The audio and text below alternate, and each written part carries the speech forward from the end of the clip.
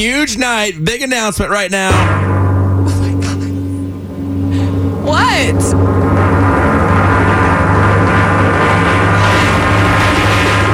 Beth stayed out past 9 o'clock. Oh, my God. We're very excited about that. Unbelievable. San Antonio's new country leader, Y100. Yes, she actually went to the Spurs game with her boyfriend. Woo!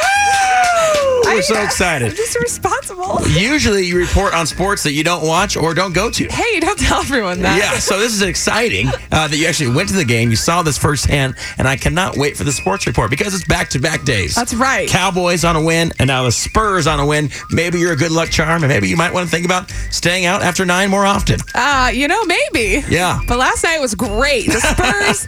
All right, you ready? Well, hold on. Are you ready? Yeah, I'm ready. Hit me. Go. The Spurs played without Kawhi Leonard, sad, and Tony Parker, but LaMarcus Aldridge showed everyone he's serious by leading the unbeaten Spurs, unbeaten after 2 games, to victory over the Toronto Raptors last night, 101-97. The story everyone is talking about this morning from last night's game, though, is the skirmish between Aldridge and Raptors center Serge Ibaka. The scuffle started when Danny Green drove in him for a layup, and Aldridge was getting position inside, getting ready to box out for the board.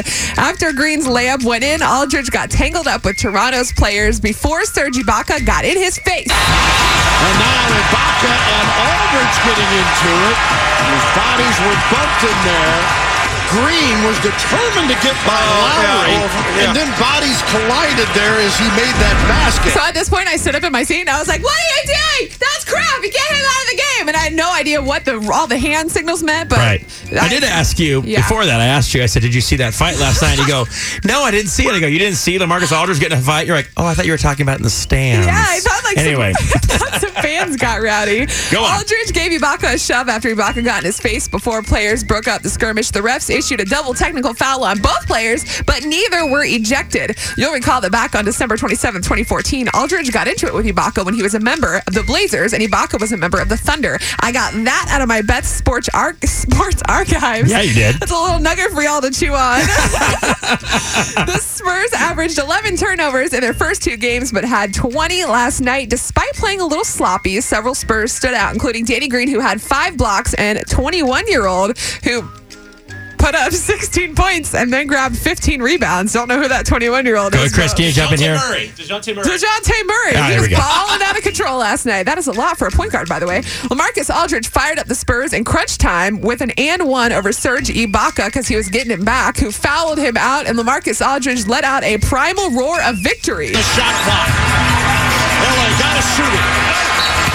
He does! It's done! He's going to the free throw line! That's what he did. The Spurs are now 3-0 and will take on the Miami Heat tomorrow night at 7 p.m. when LaMarcus and the Spurs visit South Beach.